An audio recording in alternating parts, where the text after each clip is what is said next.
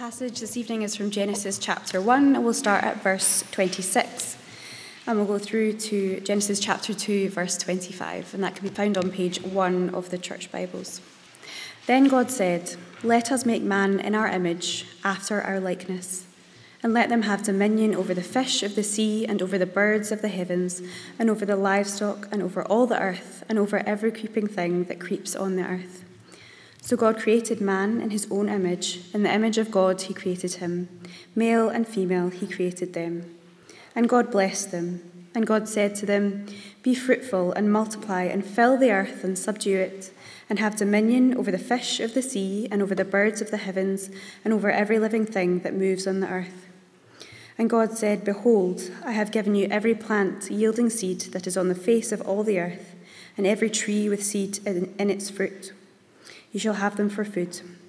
And to every beast of the earth, and to every bird of the heavens, and to everything that creeps on the earth, everything that has the breath of life, I have given every green plant for food." And it was so. And God saw everything that he had made, and behold, it was very good. And there was evening, and there was morning, the sixth day. Thus the heavens and the earth were finished, and all the host of them. And on the seventh day God finished his work that he had done, and he rested on the seventh day from all his work that he had done. So God blessed the seventh day and made it holy, because on it God rested from all his work that he had done in creation.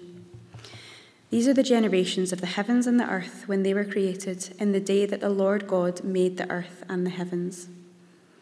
When no bush of the field was yet in the land, and no small plant of the field had yet sprung up, for the Lord had not caused it to rain on the land, and there was no man to work the ground, and a mist was going up from the land and was watering the whole face of the ground. Then the Lord God formed the man of dust from the ground, and breathed into his nostrils the breath of life, and the man became a living creature. And the Lord God planted a garden in Eden, in the east, and there he put the man whom he had formed. And out of the ground the Lord God made to spring up every tree that is pleasant to the sight and good for food. The tree of life was in the midst of the garden, and the tree of the knowledge of good and evil. A river flowed out of Eden to water the garden, and there it divided and became 4 rivers. The name of the first is the Pishon. It is the one that flowed around the whole land of Havilah, where there is gold. And the gold of that land is good. Bdellium and onyx stone are there. The name of the second river is the Gihon. It is the one that flowed around the whole land of Cush. And the name of the third river is the Tigris, which flows east of Assyria. And the fourth river is the Euphrates. The Lord God took the man and put him in the Garden of Eden to work it and keep it.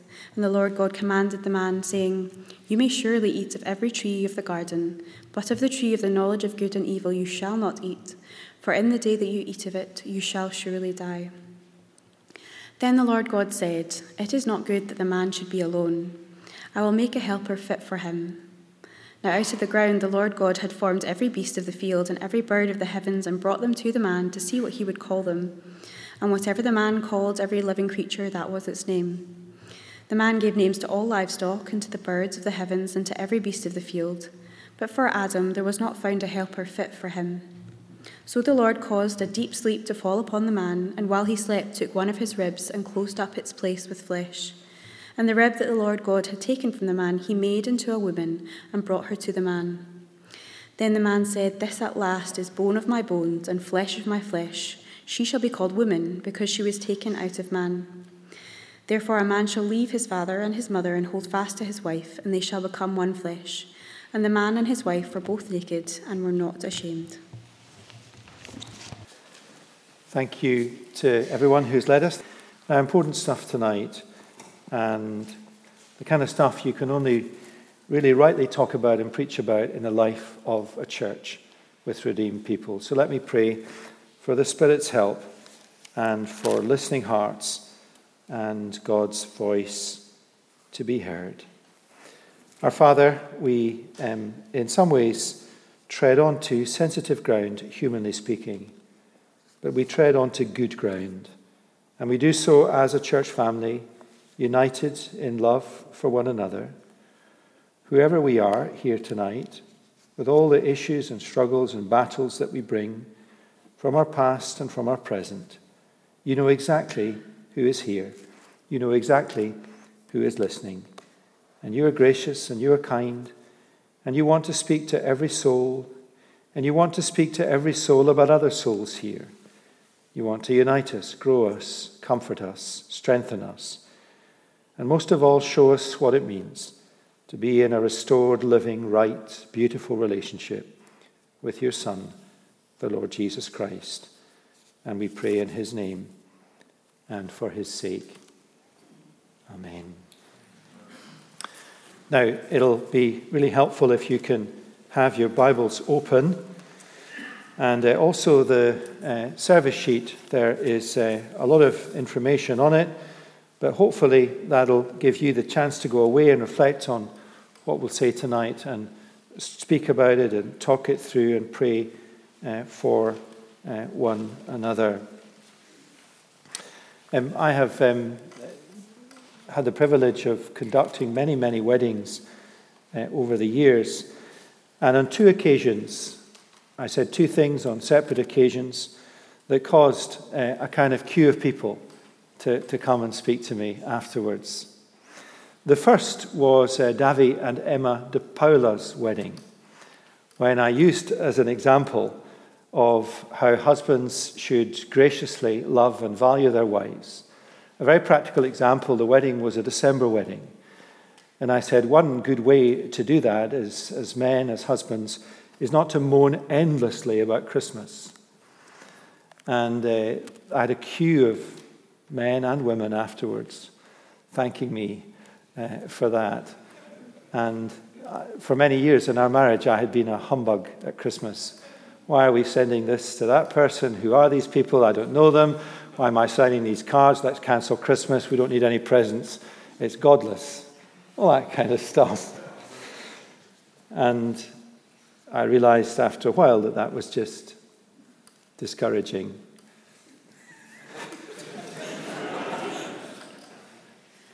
It didn't take you long to realize that was discouraging. More seriously, the other comment that I made, and I would try and rewrite wedding services every year. I stood up at the beginning of the service and I said, today you are both leaving singleness, a life that is valued and esteemed and honored by God, to enter a different life, marriage, one that is equally valued and equally esteemed and equally honored by God.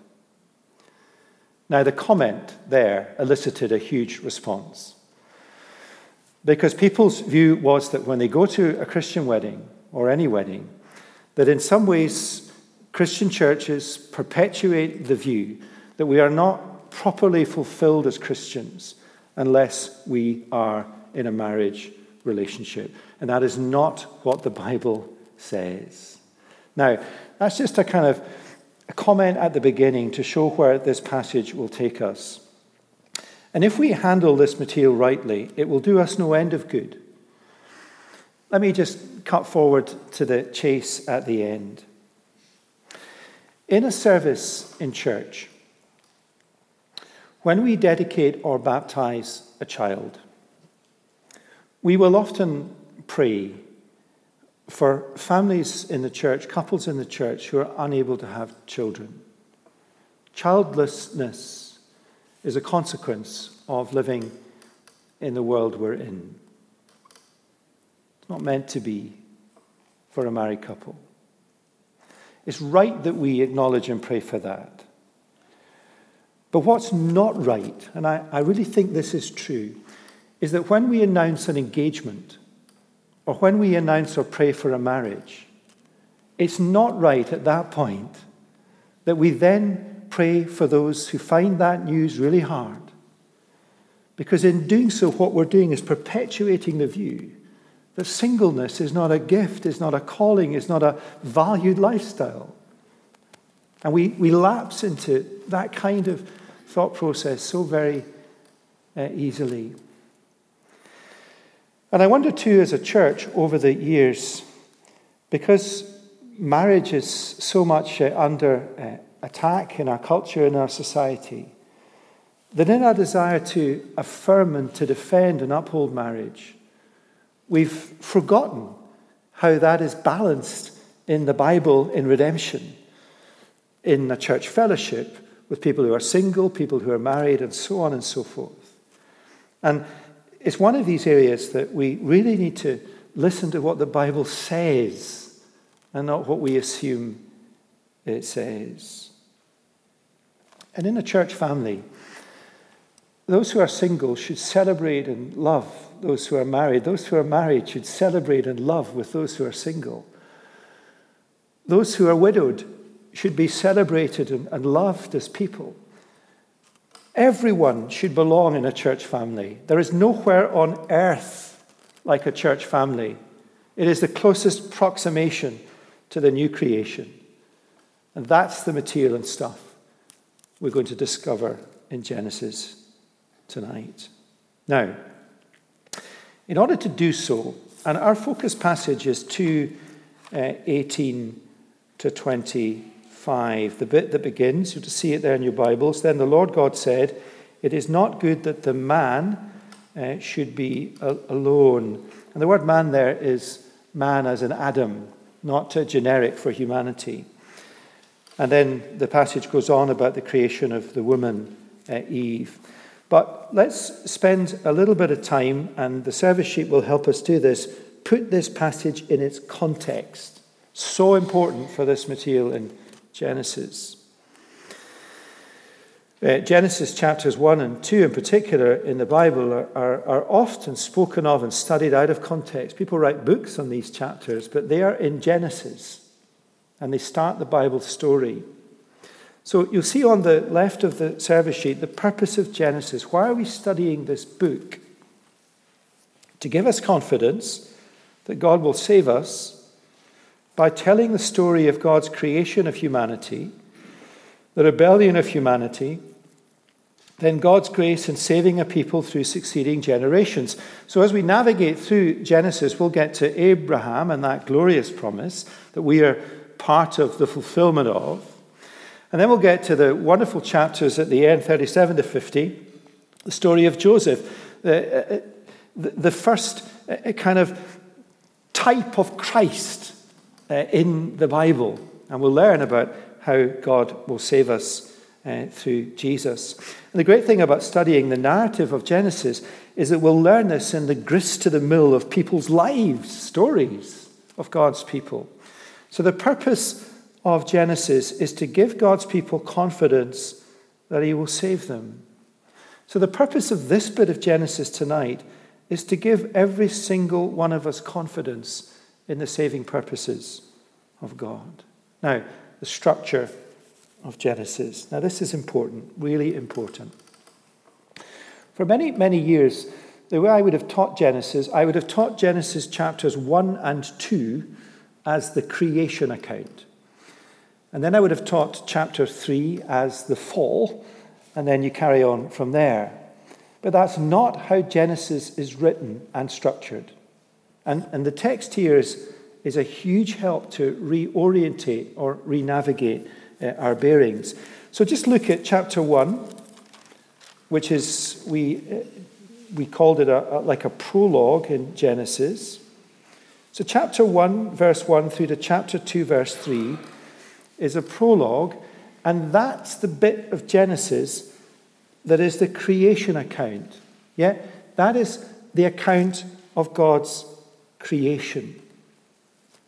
And then from chapter 2, verse 4, begins the history of humanity. Now, the first part of the history of humanity is the creation of humanity and so on and so forth. But the whole picture together of God's creation, we should see as concluding in Genesis chapter 2, verse 3. It's narrative, it's story from then on. It's a different genre, a different literature, a different purpose. That's really important. We've got to go with the way the text is structured. And from chapter 2, verse 4, there are 10 sections that come to the end of the Bible book. And it's an important principle that any Bible book, the chapter divisions that we have in our translations are just there for navigation. They're never perfect, and in Genesis they really aren't perfect. How do we know that Genesis divides differently? Well, that phrase in chapter 2, verse 4, these are the generations. These are the generations, is repeated 10 times through the book. So, chapter 1, verse 1 to chapter 2, verse 3 is the creation account, the creation hymn. After that is the history, the story of humanity. Now let's look at the creation account. So chapter 1, verse 1 to 2, 3. Verses 1 to 25 focus on the rest of the creation. And then in chapter 1, verses 26, and Kirsten read from that, through to verse 31, the focus is on the creation of humanity. So let's go back to that and just read it again. Then God said, verse 26 of chapter 1, let us, just let you flick there. Then God said, chapter 1, verse 26, let us, plural, us, Father, Son, and Holy Spirit, the Godhead, the relational Godhead. God is relational in his being, in his nature, in his attributes. Let us, Father, Son, and Holy Spirit, make man, that word is humanity, it's generic, in our image and after our likeness. Now, being made in the image of God and after the likeness of God means many, many things. But at the heart of it, it means, and we know this because Genesis majors on this, it means to be made relational as beings. How do we know that? Because Genesis makes it clear, let us create humanity in our image. In our image means many things, but Genesis focuses on the relational aspect of humanity. Let us make humanity in our image after our likeness, and let them, plural, have dominion over the fish of the sea and over the birds of the heavens and over the livestock and over all the earth and over every creeping thing that creeps on the earth. So God created man, that's generic, in his own image. In the image of God he created him, male and female, he created them. So to be created in the image of God is to be created for relationship with God. Yep, that's the primary relationship, and to be created for relationship with other humans. Now, don't jump too fast to God created them male and female. The world is full of men and full of women, and God created a world full of human beings. And we are to have relationships right across the board with our fellow humanity. But we're not all the same. There are men and there are women. Now, these are one writer, when I was studying this week, who it's lovely when a writer from somewhere else in the world uses some architecture in your own city as the best example of it, and he used the Queensferry Crossing. And when you drive across the Queensferry Crossing, these pillars are just pretty impressive, aren't they? Sort of embedded into the earth under the Forth. And this stuff is so fundamental. And there are things in here that are absolutely fundamental. That God is the creator. That humanity is special in his creation. That humanity is uniquely created in the image of God. Created for relationship with God and relationship with one another. Created to speak. In the past, I would have said that humanity is given rational ability. I think it's created to speak. Because God is a speaking God. We are speaking beings. And we are created male and female, equal and different. And let's just acknowledge what God has done. He has created humanity male and female. Equal, 100%, but different. And we'll come to that later on in our series, looking at the way that God expresses in the New Testament in particular the complementary nature between men and women in the household, in our homes, and in the household of God, the church. And humanity, all humans and male and female together, created for purpose. And that purpose is be fruitful and multiply. You'll see that in verse 28. God blessed them, chapter 1, verse 28. And God said to them, be fruitful and multiply and fill the earth and subdue it and have dominion. Be fruitful and multiply in Genesis 1 does mean the creation of more human beings and therefore implies marriage. But in the New Testament, that is picked up in a different way. It does mean that, and if parents of children, they are to nurture them in the ways of the Lord. But in the New Testament, it means sharing the gospel to create redeemed humanity across the earth. And the second aspect that we are created for is to be responsible for creation under God, to rule as vice-regents, to rule under God, always ruling under God, responsible for the earth. Now, the account of creation, the creation hymn finishes in chapter 2, verses 1 to 3. We might say, and again I've said lots of unhelpful things preaching on Genesis in the past, that humanity is not the pinnacle of creation. Rest is the pinnacle of creation. In other words, the goal of creation is not the creation of humanity. Humanity stands apart in creation, but the goal of creation is rest. It's perfect relational harmony is the goal of creation. And so the goal of redemption is perfect relational harmony between God and his human creatures. Let's read it, 2, 1 to 3. Thus the heavens and the earth were finished, and all the host of them, and on the seventh day God finished his work that he had done, and he rested on the seventh day from all the work that he had done. So God blessed the seventh day and made it holy, because on it God rested from all his work that he had done in creation. Now, just note the way that creation hymn concludes. God rested from all the work that he had done in creation. That is the footnote on the Bible's hymn or poem or description of creation.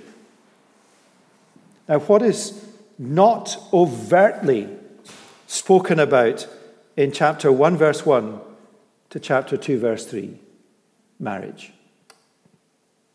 Now, we're kind of just studying this and wrestling with this as a team, but it's not there.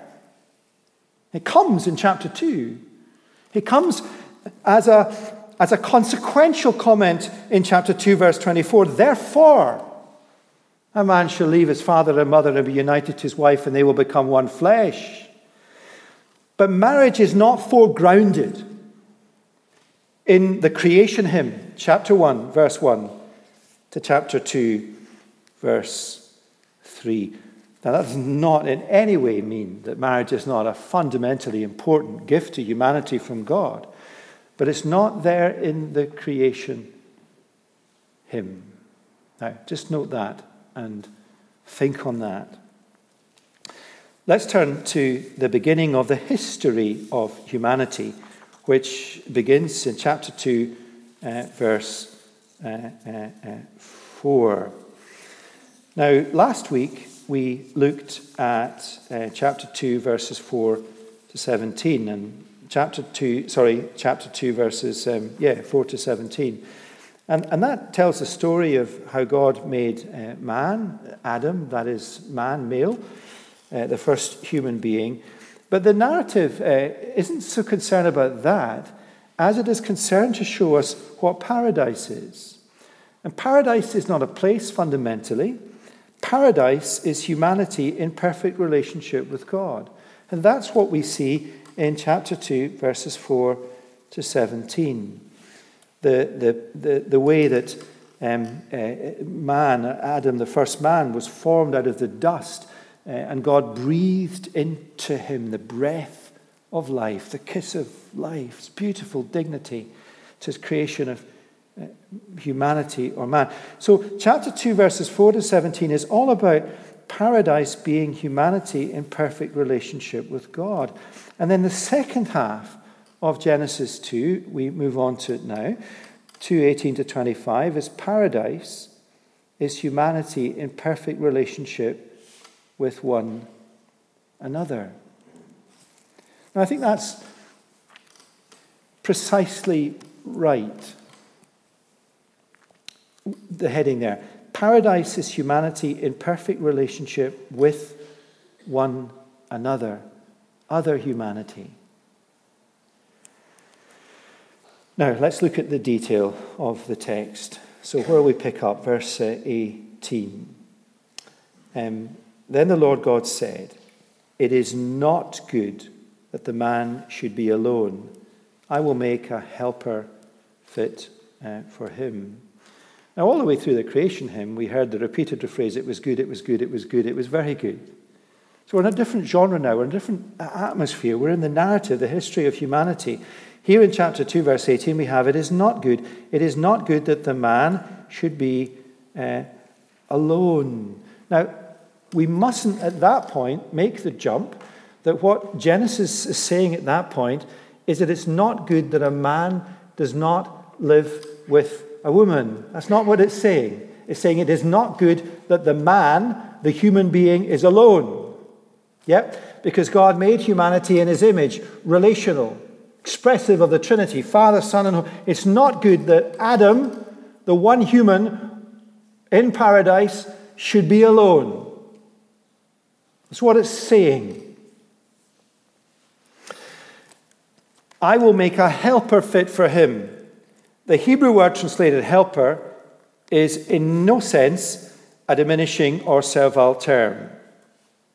And if we were to make silly comments about that, it's just futile. It's not. It's a biblical word with a very clear meaning. The Hebrew word translated helper means corresponding counterpart or complement.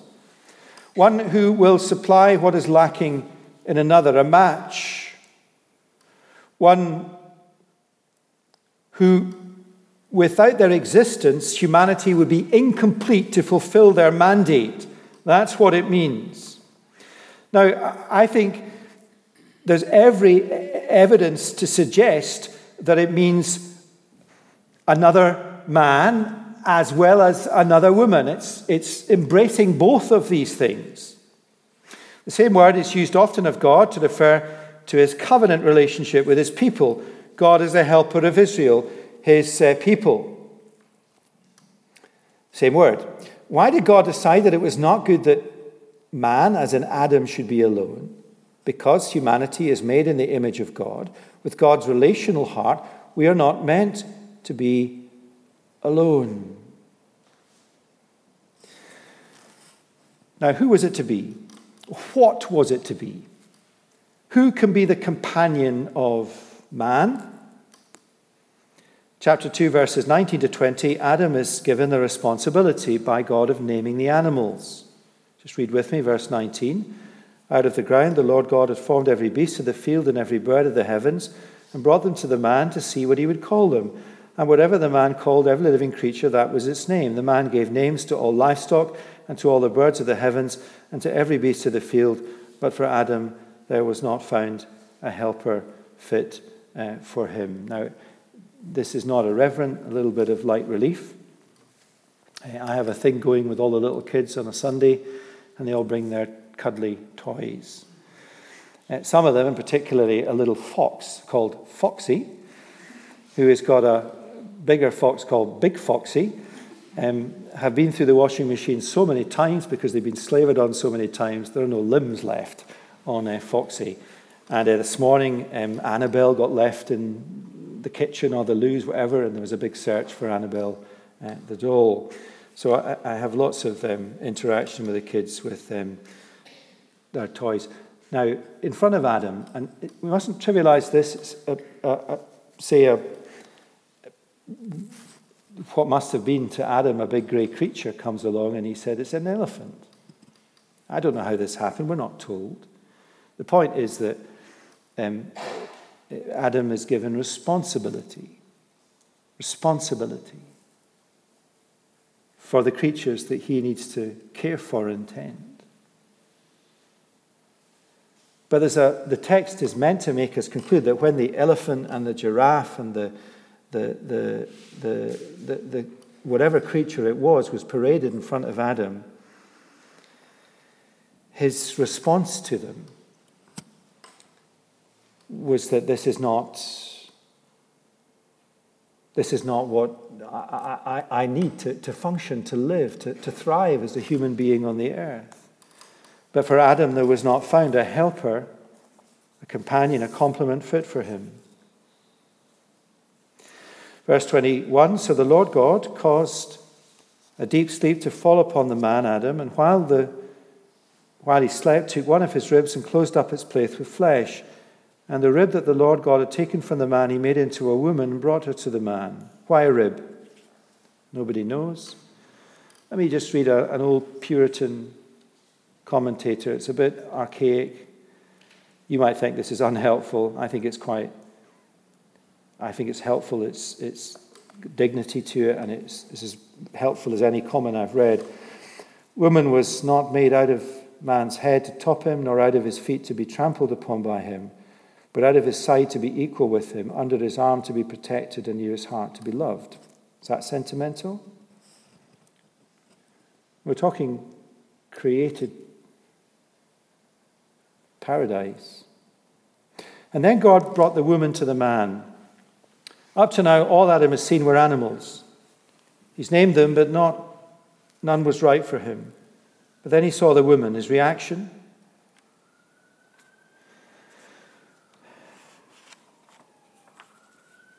Now, here's another mistake I've made over the years at a wedding service. I have often quoted these words, not wrong, of course. I've said things like, well, this is what a groom says when he sees his wife. That's not wrong, though, is it? This at last is bone of my bones and flesh of my flesh, and she shall be called woman, because she was taken out of man. Genesis chapter 2, verse 23 is not preserved for a wedding service. Genesis chapter 2, verse 23 is for all humanity. It's for all humanity. It's for a man to look at a woman and a woman to look at a man, and a man to value and embrace and esteem the women folk of the world. It's as generic and it's as big and it's as glorious as that. Humanity is complete. Humanity is functioning as God intended, as relational beings, when there is more than one human. But it's not just more than one of the same human. It is more than one human, and these humans are male and female. And there is a richness, and there is a beauty, and there is a worth, and there is a perfect reflection of the image of God in humanity when that has happened. More than one, and male and female. And out of Adam's mouth, out of his heart, a spontaneous, exultant, joyful reaction. Bone of my bones, flesh of my flesh.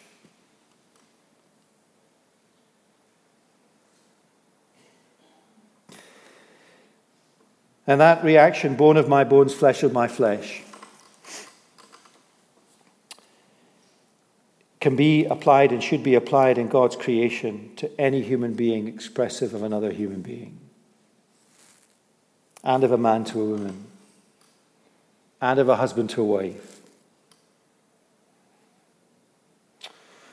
God created man and woman. Now, just look back at the text, or the handout, sorry. So if we saw last week that paradise is humanity in perfect relationship with God, and now in Genesis 2:18 to 25, paradise is humanity in perfect relationship with one another. Man is not meant to be alone. Human beings are not meant to be alone. God created human beings, male and female, and there is joy when human beings recognize that and its worth. And then at the very end of that description, the word therefore appears. Therefore, a man should leave his father and his mother and hold fast to his wife, and they shall become one flesh. And the man and his wife were both naked and were not ashamed. One man and one woman in a covenant relationship, sex or intimacy for marriage. That is God's purpose. That is God's mandate. And that is how human beings came to fill the earth. So marriage is important. Marriage is very important. And marriage in creation is a line that runs all the way through the rest of the Bible. But marriage is not presented to us in creation in chapter 1, verses 1 to 2, 3, nor in the history of humanity as the goal or aim of us as human beings. It is a good thing. It is a hugely important thing, not least because it is a metaphor that points beyond itself to another man who left his father and was united to his wife, his bride, the church, and they became one flesh as the Holy Spirit of Christ indwelt human beings and animated them to the likeness of God. So even in creation, marriage is a metaphor. And God knew in the new creation there would be no marriage between humans because there is one perfect marriage. And we're all here tonight as Christians. I'm jumping ahead to the paradise restored, betrothed to Jesus Christ in marriage with him. Now, let me come to a conclusion. Paradise lost. You see why this needs to be preached and spoken in the life of a local church. Because paradise has been lost in every single one of our lives. Paradise has been lost in our relationship with God. Paradise has been lost in our bodies. Paradise has been lost in the world. Paradise has been lost in our work. Paradise has been lost in our relationships with one another. And there is not a single person in this room tonight, and most of us, not all of us, but most of us are Christians, redeemed humanity. There is not a single person who has been unaffected by the brokenness of this fallen world with respect to relationships. Whether it's you, whether it's your parents, your grandparents, whether you're widowed. There's a million applications of that. And I'm not going to run through them all. All I'm going to say is that every single person here has affected by that.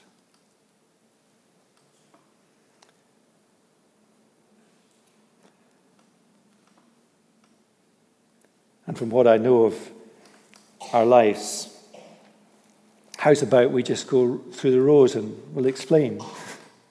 Can't do that, can we? Sometimes I wish we could, so that you would know what you know, and you would know what they know, and you would know what's going on, and people, it would be healthy, wouldn't it? That's why speaking the truth in love or praying with some people is so important. It's never good to bear a burden alone. Never. Bear it with a fellow human being, and bear it with the Lord Jesus. Paradise lost through a broken relationship with God. It's the broken relationship with God that we read about in Genesis 3, and everything falls apart because that relationship is broken. Now, paradise restored. And this is, I think, wonderful stuff. It's always dangerous when a preacher says that, because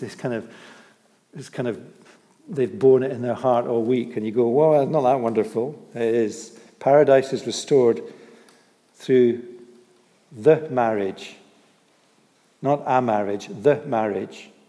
Paradise is restored through what marriage in creation was a metaphor that pointed to. Paradise is restored through the marriage between Christ and his church. Is that right? Well, think of the narrative at the end of Genesis 2, the history of humanity. We're not talking the creation hymn, we're talking about the first chapter in the history of humanity. Therefore, because humanity is in perfect relationship with God, and because humanity is in perfect relationship with their fellow humanity, therefore, here's an expression of that. A man shall leave his father and mother and be united to his wife, and they shall become one flesh. And why is it that way around? Because Jesus Christ left his father and was united to his bride, the church, and they became one flesh, and they knew no shame. Paradise is restored through the marriage between Jesus Christ and his church. Now, we've rightly, I think, tried to find a biblical balance, and we'll see this as we come down the list here to a close, that marriage is not the way that Christians are ultimately fulfilled in this life. It's through a relationship with God. But equally, you see how terrible it is when marriage is dismantled. So what's happening in our culture is the dismantling of the pillars, the male and female, and marriage, and what it is and what it's not.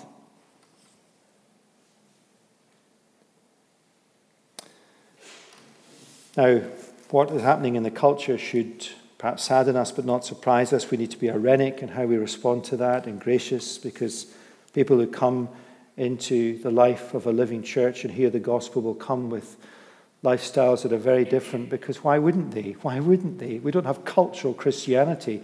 We need to wise up and be smart and irenic and sensible with that. But for Christians, paradise is restored through the marriage between Christ and his church. And paradise is restored now. So sitting in this room tonight, this is our status, although we still live in a fallen world. And what that means is that who we are fundamentally is not how we feel much of the time. Who we are fundamentally in our inner core being is not how we live much of the time. But this is who you are tonight. This is who we are as a church. If you have trusted Jesus Christ, paradise has been restored through his marriage with you. You are his bride. He is your groom. To him you are betrothed. You will live with him forever in the intimate one-flesh union of a new creation. Paradise is restored now. You are in perfect relationship with God. Now, that does not mean to say it feels like that or it's fitful, but think of, if I were to, you saying, was that really true? But if I was to say to you, can you sing No Condemnation? Can you really sing that? Of course you can sing that. So therefore, your relationship, your status, you're righteous.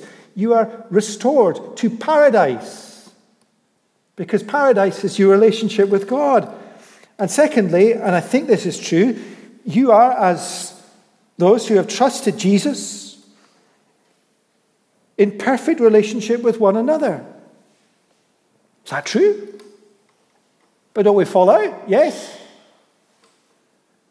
It must be true. Otherwise, Ephesians would not say you are to maintain the unity in the bond of peace, not attain it. We are either saved by grace or not. We are either reconciled to one another. We're either brothers and sisters. We're either in fellowship or we're not. There's no such thing as being kind of halfway between human friendship and Christian fellowship. You and I, as Christians, are children of God and brothers in Christ and sisters in Christ. We may not feel like it or act like it, but we are. We just are. And humanity in the new covenant community of which we are a part, in perfect relationship with one another, means these things are equally prized. Christian fellowship is way better than friendship, because it's eternal and it's humble and it loves and it serves. Singleness is valued by God. Singleness is not only valued by God, it is commended and affirmed for what it can offer people.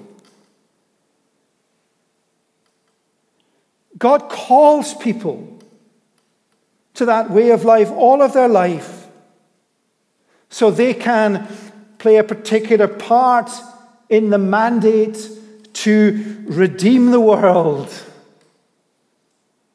It is valued, it is valuable, it is rich, it is esteemed by God. It is not second best, for there is only singleness, humanly speaking, in the new creation. And equally, marriage is valued. And all of this is about a balance and an equilibrium. We're not saying at all tonight that marriage is not valued. And marriage in the New Covenant community is the same as marriage in creation. It is between a man and a woman for life in a covenant relationship. Sex, intimacy is for marriage, sacred to that. Now, what does this look like in our society? Well, it looks like what a local church is. It looks like us tonight. A household of God where everyone belongs, where we are bonded in real Christian fellowship, when we just do not make do with the answer fine, or we do not make do with trivial or surface level conversations. You can't have deep conversations right across a large body of people, but if you can't have them somewhere, it's not a real church. It's not a church. It's not the household of God. Christian fellowship is a rich thing. Christian fellowship is when people mess up, as I've done this week with some of you. They say sorry, and they repent of it, and their fellowship is restored, because our job is to maintain it, not attain it. You could never do that if you had to attain it. You would fracture into 1,000 pieces. And in a church family like Chalmers, singleness is valued and must be valued. So here's a conversation. Tell me about yourself. Are you married? Yes, I am. And do you have children? Oh, yes, I do. And suddenly the conversation has an ease and a flow to it. What do you do? And you tell them the job you do. What about the answer to the question, are you married? No, I'm single. We should not be lost for words.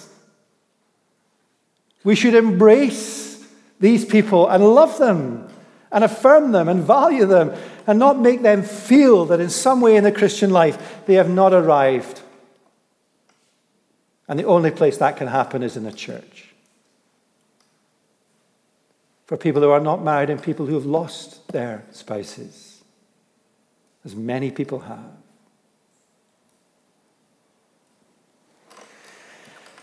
And I think we could make big strides in simple ways when we start to talk and think like that. And to those of us who are single, and that's the right thing to say. So, the preacher's dilemma, if they are married when they preach, what a lot of nonsense that is. We are an us. We are a we. We are a church family. To those of us here who are single, we love and value and are part of those who are married within the church life. The local church, the household of God where everyone belongs. Let me expand the list. When there are people who are married and they cannot have children, that is a different thing. Childlessness is not affirmed. Childlessness is not a way of life that is commended as good by God. Childlessness is a factor of living in a broken and in a fallen world. And to those in our church family who are childless, we don't want them not to go to a service where there are children. We don't want them to hang back and stay away. We want them to be embraced and loved and spoken to. And if you think a conversation means you're putting your foot in it, just put your redeemed, sanctified foot in it and say, look, I love you. And we love you in this church. And you belong. And we can talk about this. Isn't that right?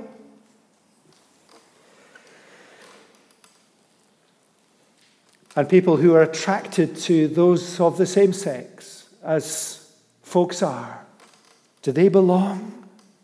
Yes, they belong. And you say that with full confidence in the Bible and in the grace of God. And do you say at the same time that sex is for marriage? Yes, you do.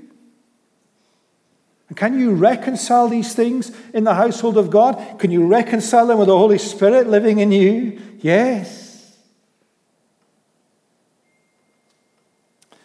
it just suddenly dawned on me that with all of our warts and all the rest of it, the local church, the household of God on the earth, is different from anything else in the world.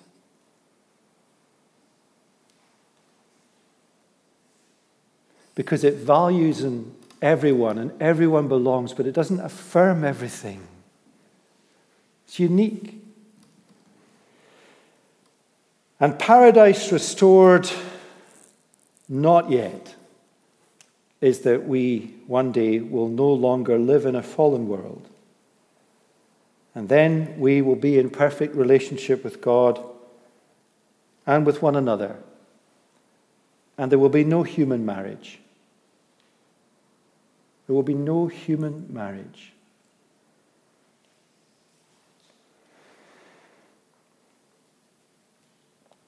Anyway, I hope all that helps us. There's a lot of work to do, and a lot of it is conversations and loving each other and putting our big sanctified feet in it. Let's not be afraid to do that. Let's pray together. Lord Jesus, we thank you for the richness of your word and its dignity and its worth and its care of us. Lord, we want to be a church family where everyone belongs. And truth to be told, not everyone who is here does feel they belong. And if that's because of singleness and marriage, help us, Lord, to repent of that and put it right. If it's because of having children and not having children, that is a different thing, and it's deeply, deeply painful, but surely it is something that as a church we should embrace and speak about and do so in a dignified and a careful and a thoughtful and in a loving way. We pray that folks who are single for a range of reasons, some perhaps because of their attraction to people of the same sex, would feel so much that they belong within this household of God that is this little local church. Help us to relish our relationship with you. Help us to relish one another. And we come back in our prayer to the purpose of this book. When we do these things, will the purpose of Genesis not really kick in and be realized in our lives? To give us confidence as a local church journeying through this world that you are saving us and you are bringing us home to a new creation. And all this we pray in the sweet name of Jesus, to whom we are all married, and for his sake.